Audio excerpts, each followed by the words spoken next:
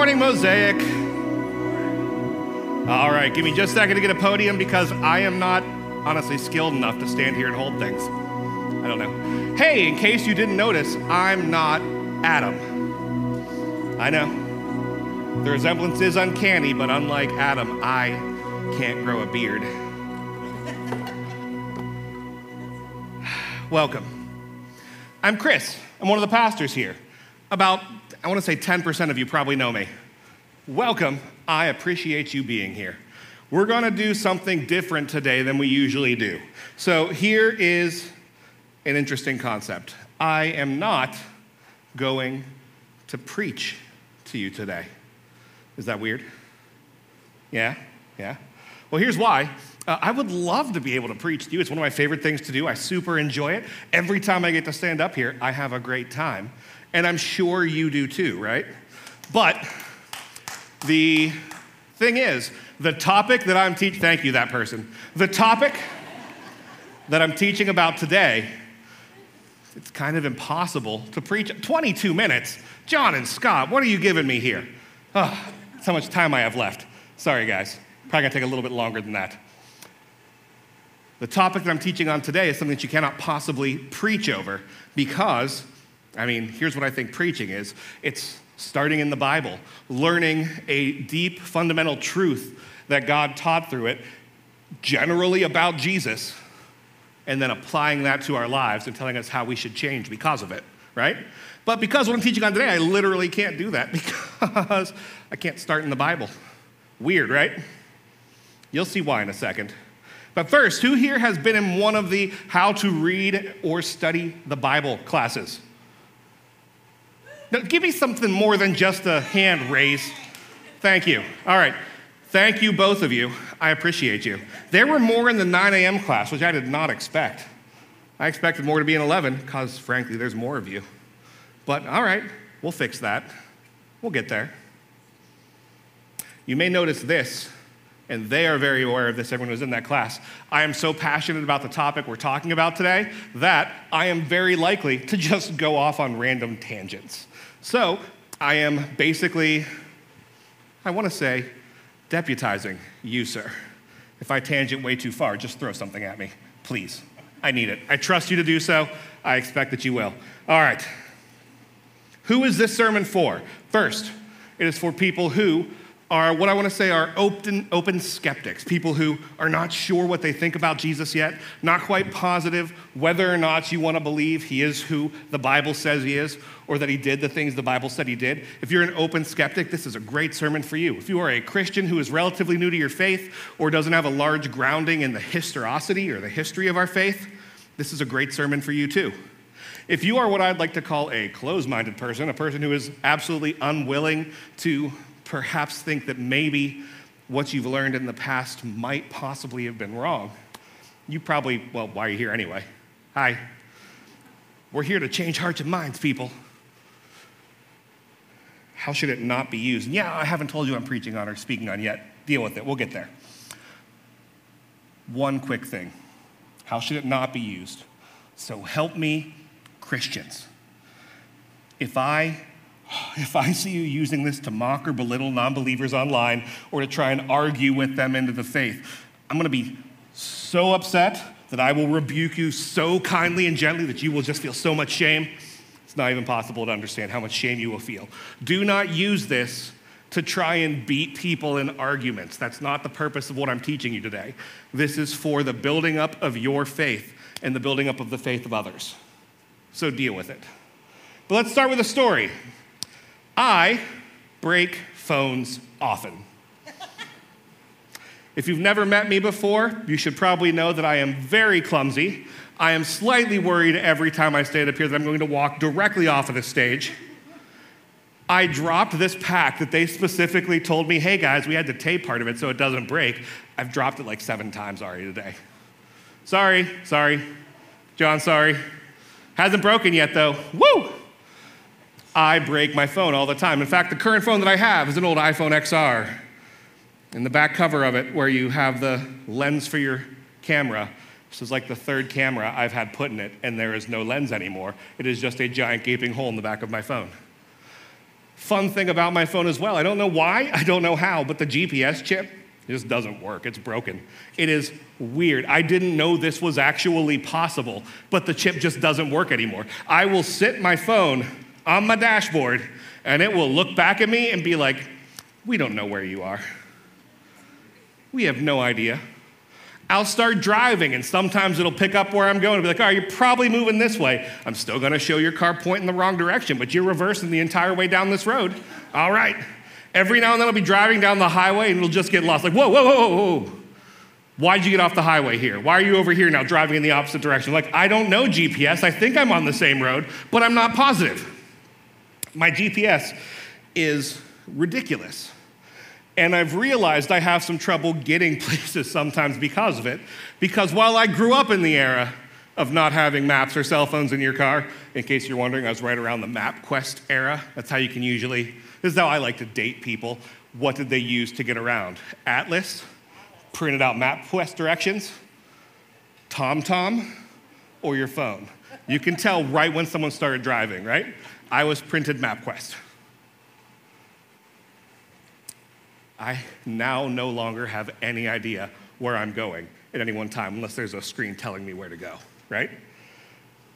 And sometimes I can't get where I'm going because of it. I have to steal Christy's phone if I have to drive someplace I don't know. Like, hey, can you just put yours up there, please? Because I don't actually. Christy's my wife. She's not just a random person.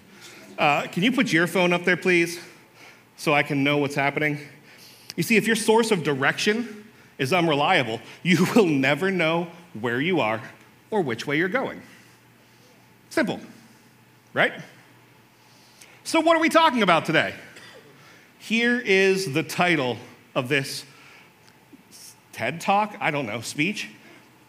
Who cares about the Bible? Who cares? Why? Why is it worth caring about? I'm going to take you down 5 different arguments. Forgive me, that's a lot for any TED Talk or sermon or speech, but there's 5 basic things I want you to be able to walk away with today. What is the Bible? Can we know when it was written, at least very closely? Can we know what it said originally? Can we believe it? And does it matter? I'll say those again. What is it? Can we know when it's from? Can we know what it originally said? Can we believe it? And does it matter? So part 1, what's the Bible? Who here has a physical Bible with them? Anybody at all? Raise that bad boy up in the air for me. Come on. Yes! We got 2, 3. Can I see 4? 4! Oh, wonderful. Please note, I'm preaching from an iPad, but I appreciate you bringing your Bibles here. The Bible that you are holding in your hands is a miracle. Those of you who rely on technology for your Bibles, which I often do, that technological piece is a miraculous marvel. That was very redundant. Like much of what I'm going to say today, it was redundant. But the Bible is 66 different books in our tradition, written by about 35 different authors over the course of 1,500 years. That's literally the first one. If it were ending today, the first one was written in 500 AD, and the last one was written today. That's how long of a period we're talking that it spanned. Split into 2 main subsections, the Old Testament and the New. The Old Testament written about the things that came before the time of Christ, the New writing about Jesus and the results of Jesus' coming. This knowledge of Jesus and his message, the good news about him, that's the most important part. I want you to think about this real quick in your brains. Is it possible for a person to be a follower of Jesus if they've never seen a Bible, never heard it quoted, never got to actually read it? Can someone be a follower of Jesus if those things never occurred? And I would posit, yes. Because what one needs to know to be a follower of Jesus, they have to know some of the things he did, which people can say with their mouths, like normal humans. They have to understand what he did, and they have to believe that he resurrected or rose from the dead. That's all it takes. to be a follower of Jesus? You don't need to have huge knowledge of the Bible to know that. Another question, could that person who learned about Jesus that way carry the message of Jesus well enough to be able to teach someone else about him, even if they never had knowledge of the Bible themselves? I'd say, yeah, again, probably. And I say probably, but I have to say absolutely, of course, because for the first 30-ish years of the church's existence, the Bible didn't exist, the New Testament at least. And most of the world that the church went to, most of them didn't care all that much about the Old Testament.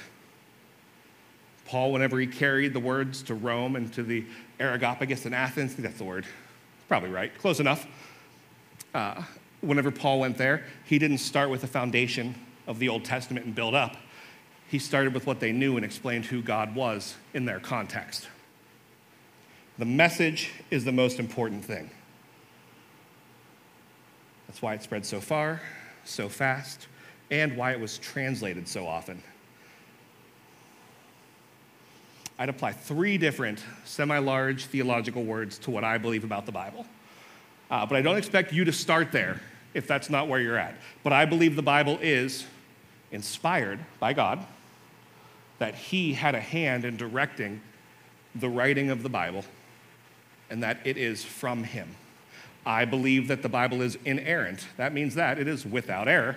And I believe the Bible is infallible, which, getting into real technical terms here, but the difference between that and inerrant is doesn't have mistakes, infallible is can't be mistaken. They're kind of different, but they basically say the same thing. Parenthetical aside, this is important.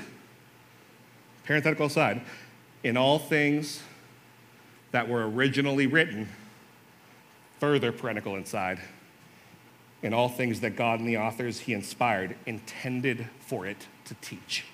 I have to put those 2 things in there because we know that we don't have physical copies of what was originally written. We have copies of copies of copies of copies of the Bible.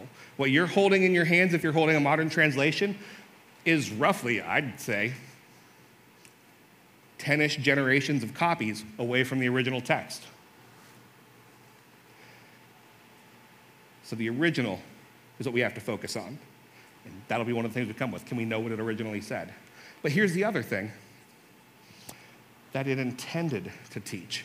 Let's read a part of the Bible real quick here. This is Isaiah 55, 10 and 11. It says, "For as the rain and the snow come down from heaven and do not return there, but water the earth, making it bring forth and sprout, giving seed to the sower and bread to the eater, so shall my word be that goes out from my mouth. It shall not return to me empty, but it shall accomplish that which I purpose and shall succeed in the thing for which I sent it." Now, this is specifically talking about the prophecy God is giving at this time, but I think it applies pretty generally to things like the Bible, things that God inspired or put forth. It will do what he intends for it to do. It will do what he purposed for it to do. That means that if I try to take it and make it say whatever I want, it's not what God purposed for it to do. I'm using it wrong if I do that. And also, that means that if God uses some language that we would say is figurative or a colloquialism, which is a sort of thing that you would use in your culture to say one thing that may not be a technically right thing, but everyone knows exactly what it means, that's perfectly fine. The Bible's allowed to do that. Perfect example of this in our culture, sunrise. If I say, "I'd like to meet you tomorrow at sunrise," you know what I mean. You know the time I'm saying, right? No one who's going to be like, "Well, actually, I don't know if you know this, but the sun doesn't actually rise, the earth turns. And so I can't meet you at sunrise because that doesn't happen." You know what I mean. People do that with the Bible all the time. There'll be things that it says like, the wind came about from the 4 corners of the earth. Well, we know the earth doesn't have 4 corners. Therefore, Bible's wrong. But that's not talking about physically where the wind comes from. It's using a term that's normal in their culture to say, wind was really bad, guys. It came from everywhere. They understood that. Same thing with sunrise and sunset. Same thing with so many other different parts of the Bible. What's intending to be taught there is a time, not an astronomical fact. Let's go with one that's a little bit more controversial. I think the elders are gone now. Oh, they'll watch online probably. Okay, controversy, creation. Uh-oh, who's walking out? There are people who hold to a very specific literal reading of the first 7 books of Genesis, 7 chapters of Genesis, and they would hold that you can therefore see exactly how earth was started and how it moved along step by step by step, day by day by day, and it took a literal 24-hour period each time, and that's how the earth started. Then there are evangelicals who believe that the earth, that the first 7 chapters of Genesis are metaphorical. They're used to teach something, but what they're teaching is not exactly how the earth started, and therefore they're cool with things like evolution. It's all right. Now, so I don't get in trouble, please note, where I tend to sit on this is a lot closer to 7-day creationism than it is to purely secular evolutionary beliefs in how the earth started. I'm much more over here than I am over here. But I don't care if someone's over there, because here's the deal. If we could take the first 7 chapters of Genesis and explain second by second exactly what happened every moment as the earth started, as the universe began, exactly what thing was created when, exactly what order they were created in, how they came about, whether it was immediate or whether it took a time, whatever, if all we walked away with was a timeline, we'd miss the entire point of the first 7 chapters of Genesis. Because the point of those chapters is not to teach us a timeline of history. The point of those chapters is to teach us about the nature of God, who he is, and what he's done.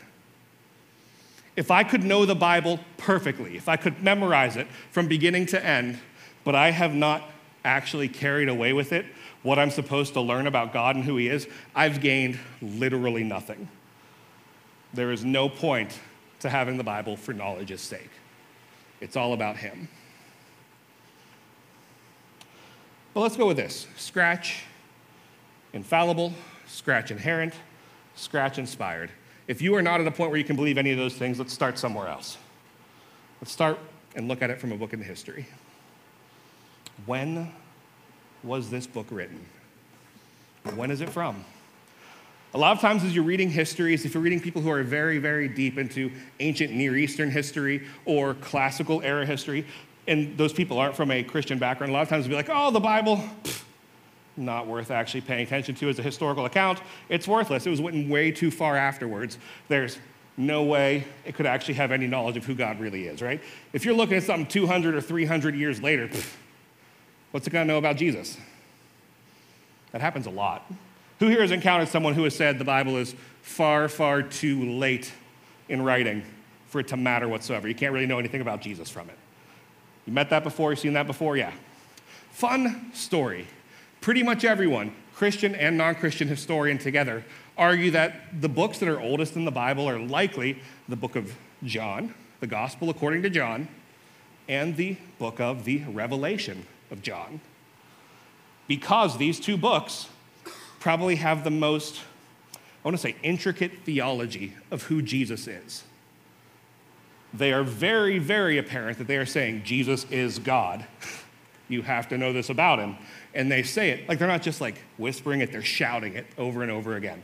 So Christian historians say this is probably the last one written because one dude who was a disciple of John told another dude this is when John wrote it, and he was the last one to write. So we believe it because, people in history said it was the last one. People who don't believe in those ancient histories would argue it's the last one simply because of how advanced it is in its teaching about Jesus. You want to know what the 2 earliest fragments we have of the New Testament are? It's a fragment of the Gospel of John, and a fragment of Revelation. It's weird. The earliest fragment we have from the Gospel of John is from the early to mid 2nd century. That means that gospel, we have a copy of it from Egypt that was written between 125 and 150 AD. That's a real short time frame, guys, for something to move 900 miles and be copied a bunch of times. That's a real far distance. Do you know how rare it is to have an ancient manuscript that is that close to whenever it was originally written? Do you guys know how rare it is? Well, that's the only one, actually. When we look at every other ancient manuscript that anyone cares about, things like the Iliad or the Odyssey, the closest surviving portion of that is at least 400 to 500 years later. At least. We have 5,800 Greek manuscripts of the New Testament from the the 2nd century on through the 5th century. 5,800. Over the course of about 1,000 years, the Iliad has 1,000. There are roughly 2.7 million pages of copies of biblical texts from those first 500 years. And that doesn't count translations. There are tens of thousands of translations of the Bible. It was translated all over the place, guys. All over the place. And that's because of its message as well, by the way. From the first 100 years after it was written, we have copies of, not full copies, but portions of, the Gospel of John, Revelation, the Gospel of Matthew, the Gospel of Mark, Acts, Romans, 1st, 2nd Corinthians, Galatians, Ephesians, Philippians, Colossians, 1 Thessalonians, Hebrews, and Titus. We have some pretty early portions of every one of those books. But not only that, we have people who mention these books. They didn't give us actual copies of them, but they mention it all over the place. There's a dude named Ignatius. That's the guy who was a disciple or a follower of Polycarp, who was himself a disciple of John, who wrote the book of John. Ignatius, in between 110 and 117 AD, 100 and 117 AD, quotes in his works Matthew, John, 1 Corinthians, 2 Corinthians, Ephesians, 1 Thessalonians, 1 Timothy, James, 1 Peter, 1 John, and Irenaeus from the 180s, a different person, gives a full accounting of the New Testament and quotes in one work literally every book of the New Testament except for 3 John, which is literally a paragraph long. And it says many of the same things 2 John says. If you're quoting 1 John, you're probably quoting 2 John, you're probably quoting 3 John, because they tend to say very similar things. We have some really, really early historical evidence of these books existing. Far better than any other book that we have. If you accept the veracity of anything you have heard or read about ancient Rome, you are relying on texts that are more in question than the Bible. If we know anything about history, we know about the Bible. It's really cool. I enjoy it. I'm a nerd, though. Can we know what it said? Sure, the original ones were written earlier, but how can we know what those original ones said? Aren't there a whole bunch of variations? Aren't there a whole bunch of different manuscripts that say different things and we don't know which was the original or not? It's crazy, isn't it? Like, over the course of like those 400 years in those copies, it looked like it changed a lot. So how do we know it's the original? Well, I just want to show you just how hard it would be to look at a Greek text and try and figure out whether or not you can, hold on a second. That's English.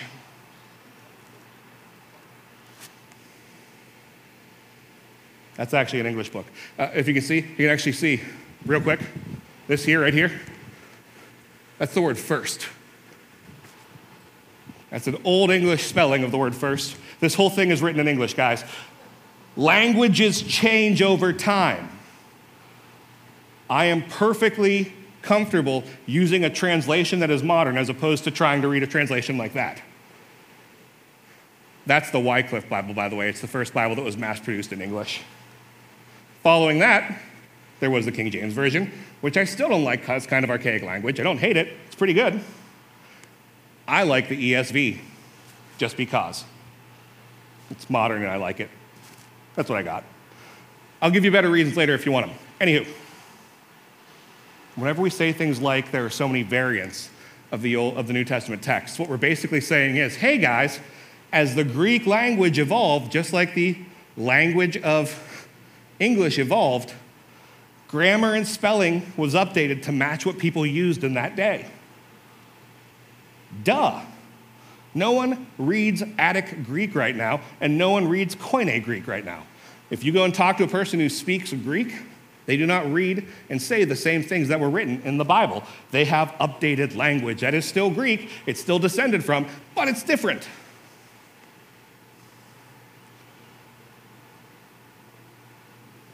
Yeah, We can look at what those early ones say, and we can use different types of evidence to figure out what was likely said in the originals. But sometimes, guys, sometimes, I'm going to be honest, this is one that's hard for Christians to hear sometimes, but sometimes we're not exactly sure what the perfect translation is. Let me give you an example. This is a verse, Matthew 9:29, Mark 9:29, Mark 9:29. And there's two different versions I've got here. One's the King James, one's the ESV.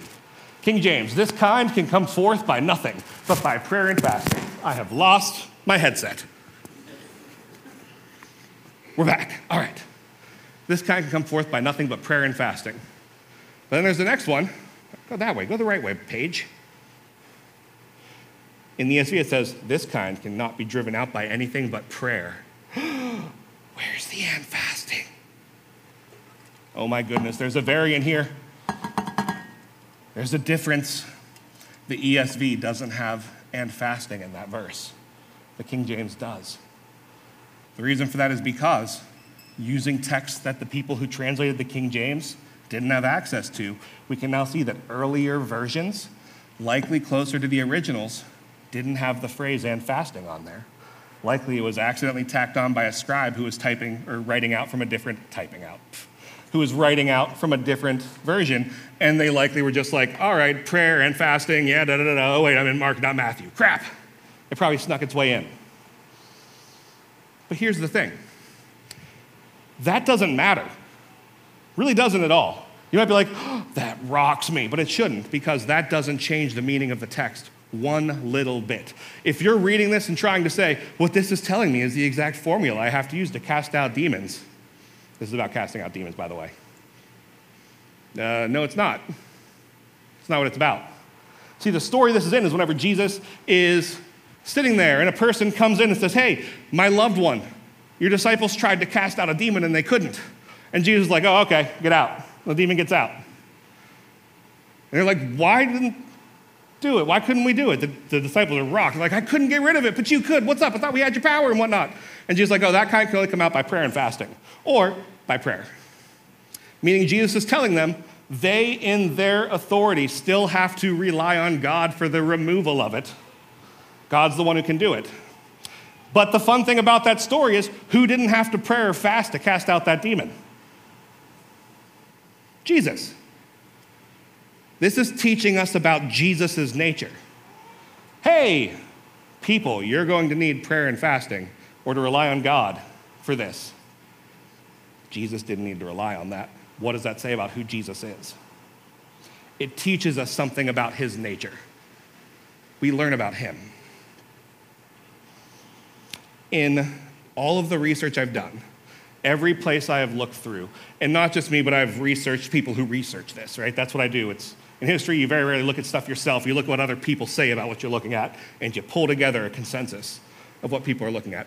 I can't find a single variant text that changes any actual important belief about Christianity. Everything we believe as followers of Jesus is not in question. None of those texts change anything. Everything we need to know, we'll know whether we read one version or another. That's kind of cool. How often do you see 10 people agree on the same thing, on what's most important? You don't. But how about this? Can we believe it historically? Does that matter? Can we believe the things that it says that they actually happened?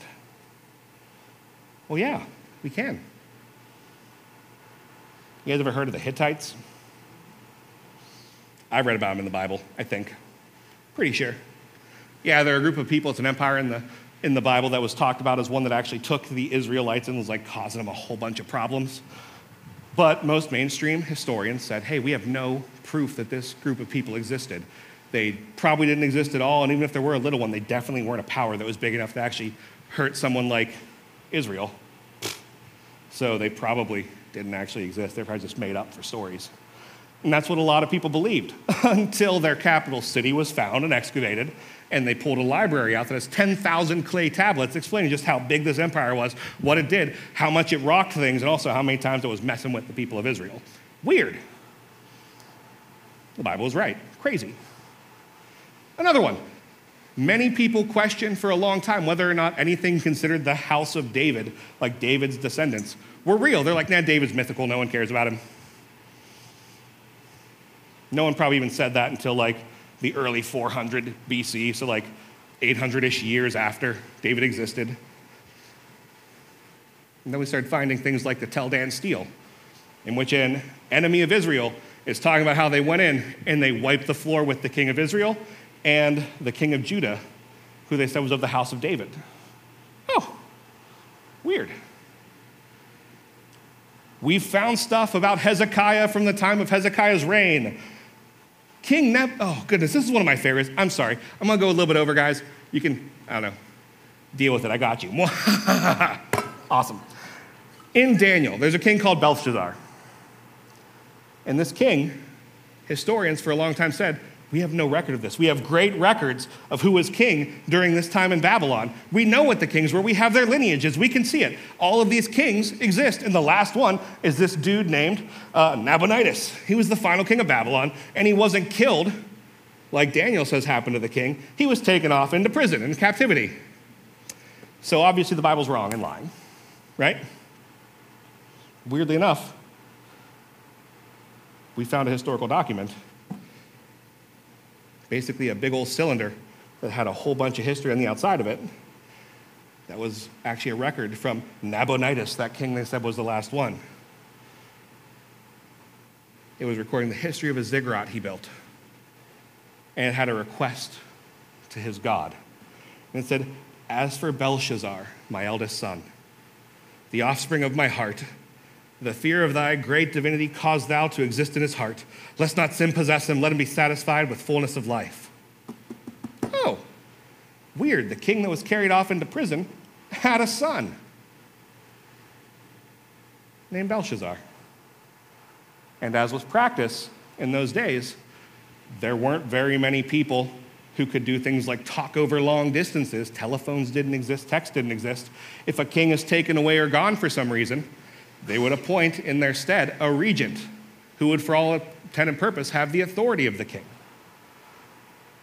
And that would likely have been his eldest son. Now, what's cool about that is whenever Daniel's doing stuff in his book, he actually does some things that make Belshazzar like him a whole bunch. And then Belshazzar's like, thank you so much. I appreciate you. I'm going to raise you up so that you are my top advisor. You'll be the third person in the kingdom. Which doesn't make any sense in the story. Why would he raise him to be his top advisor and be number two? Oh, why wouldn't he make him number two? Well, that's because there's already someone before him, the full king. So Daniel, as second advisor, is the third in line. Fun. Pontius Pilate, people didn't believe existed or thought he was a small, random person. And then whenever they started to find little texts that mentioned him, they were also like, oh, but Luke always uses the wrong title for him. They call him a procurator. He's not a procurator. No, Luke calls him, a prefect, which is governor. But the term that should have been used was procurator, until they figured out, oh my goodness, whenever they were excavating in the city that was the central part of the Roman province of Judah, they found a block that is inscribed with the inscription, this paving stone has been dedicated on behalf of Caesar, by Prefect Pontius Pilate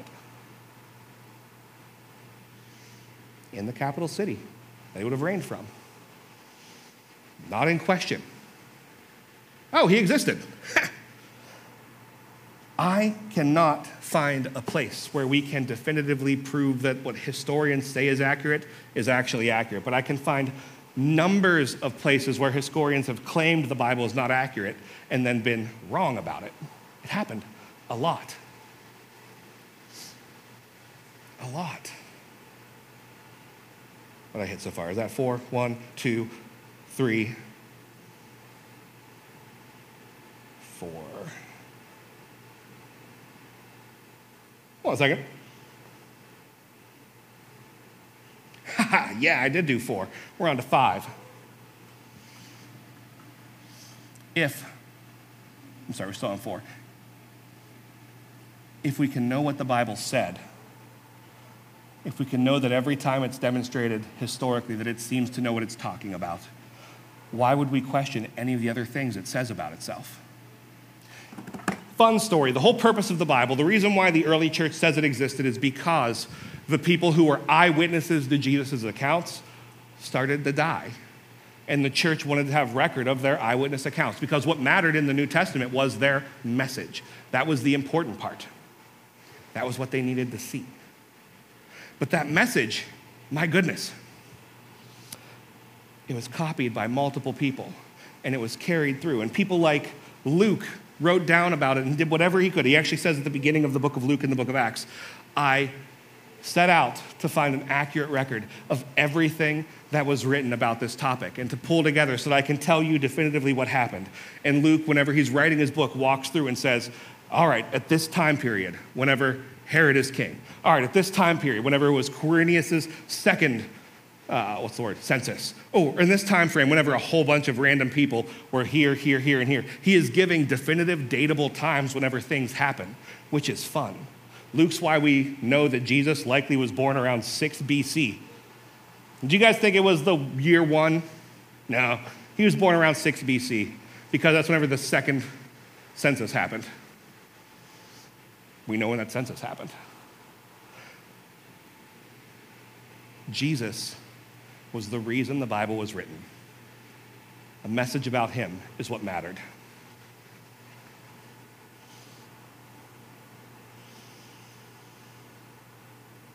If you guys ever want to, you can just check out, just Google this. Google Wikipedia, list of biblical figures identified in extra biblical sources. That's a long list, guys. It's fun to read through. It's worth Wikipediaing if you don't know. But here's our final question. Does it matter? Does the Bible matter? So what if it's historically accurate? So what if it was early dated? So what if it's the one that we have the most manuscript evidence is true? Who cares? Who cares about any of this? Why should we care? Well, there's one name that says why you should care, and that name is Jesus. Romans 1:16 and 17 say this. Paul, writing to another church, says this, I am not ashamed of the gospel, for it is the power of God for salvation to everyone who believes, to the Jew first and also to the Greek. For in it the righteousness of God is revealed from faith for faith, as it is written, the righteous shall live by faith. The whole point of the Bible is to proclaim that gospel, that good news of who Jesus is and what he's done. That's why it exists. It exists to be able to enable you to carry it through and to learn about who he is and what he's done, to be able to grow in knowledge, to be able to grow in wisdom, to be able to grow in your faith in him, to be able to place your trust in him. That's especially why the New Testament was written, obviously. But Jesus says this. Jesus also says that's why the Old Testament was written. In Luke 24, we read that Jesus, after he resurrected, went to his disciples on multiple occasions and began to teach them. Jesus said, these are my words that I spoke to you while I was still with you, that everything written in me and in the law of Moses and the prophets and the Psalms must be fulfilled. Then he opened their minds to understand the scriptures. See, the whole point of the Old Testament was also to point forward to Jesus. The Old Testament points forward to him. The New Testament points back to his life and death and resurrection and points forward to what that means for our future. The entire thing is wrapped up in him from beginning to end. From creation to the end of time, it's all about him. The Bible is alive. It's living and breathing, sharper than any two-edged sword, capable of separating muscle from sinew, joint from marrow, soul from spirit, and discern the thoughts and intentions of the heart. Why do we have the Bible? Why do we have it? Because it enables us to know, to learn who Jesus is and what he's done. This morning, whenever I was sitting here, Alyssa came and prayed over me like she generally prays over the people who are doing the message. And it's funny because one of the things she prayed for was what I was working on today. She prayed that we would know that what matters in this message is the gospel. And if we take nothing else, we should take this, that message is what matters. In here we read about Jesus' life, Jesus' death, Jesus' teachings, Jesus' proclamation of the kingdom of God, Jesus' resurrection, which is the power of him breaking death. And we hear about him coming again. We know that to be a follower of Jesus, you have to know two things.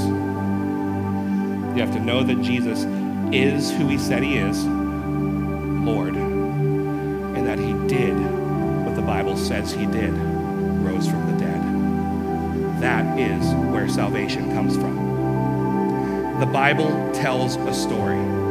It tells his story. If we're made to follow him, to serve him, and love him, and live like him, this is where we will learn about it and find our place in his story.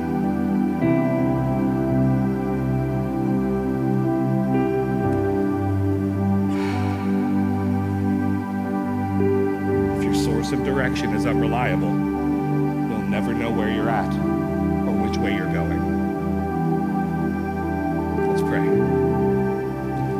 Lord Jesus, we thank you for the miracle of the Bible.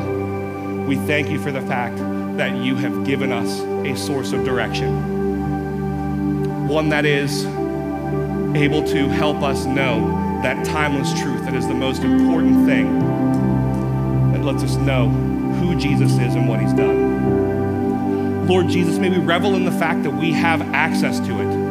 May we revel in the fact that we can see Jesus, that we can learn about you, that we can know you, because you've been kind enough to leave us this text. May we not take our access to it for granted. Jesus, thank you. Thank you specifically for who you are and what you've done. Thank you for your death. Thank you for your resurrection. Thank you for your life. In your name we pray.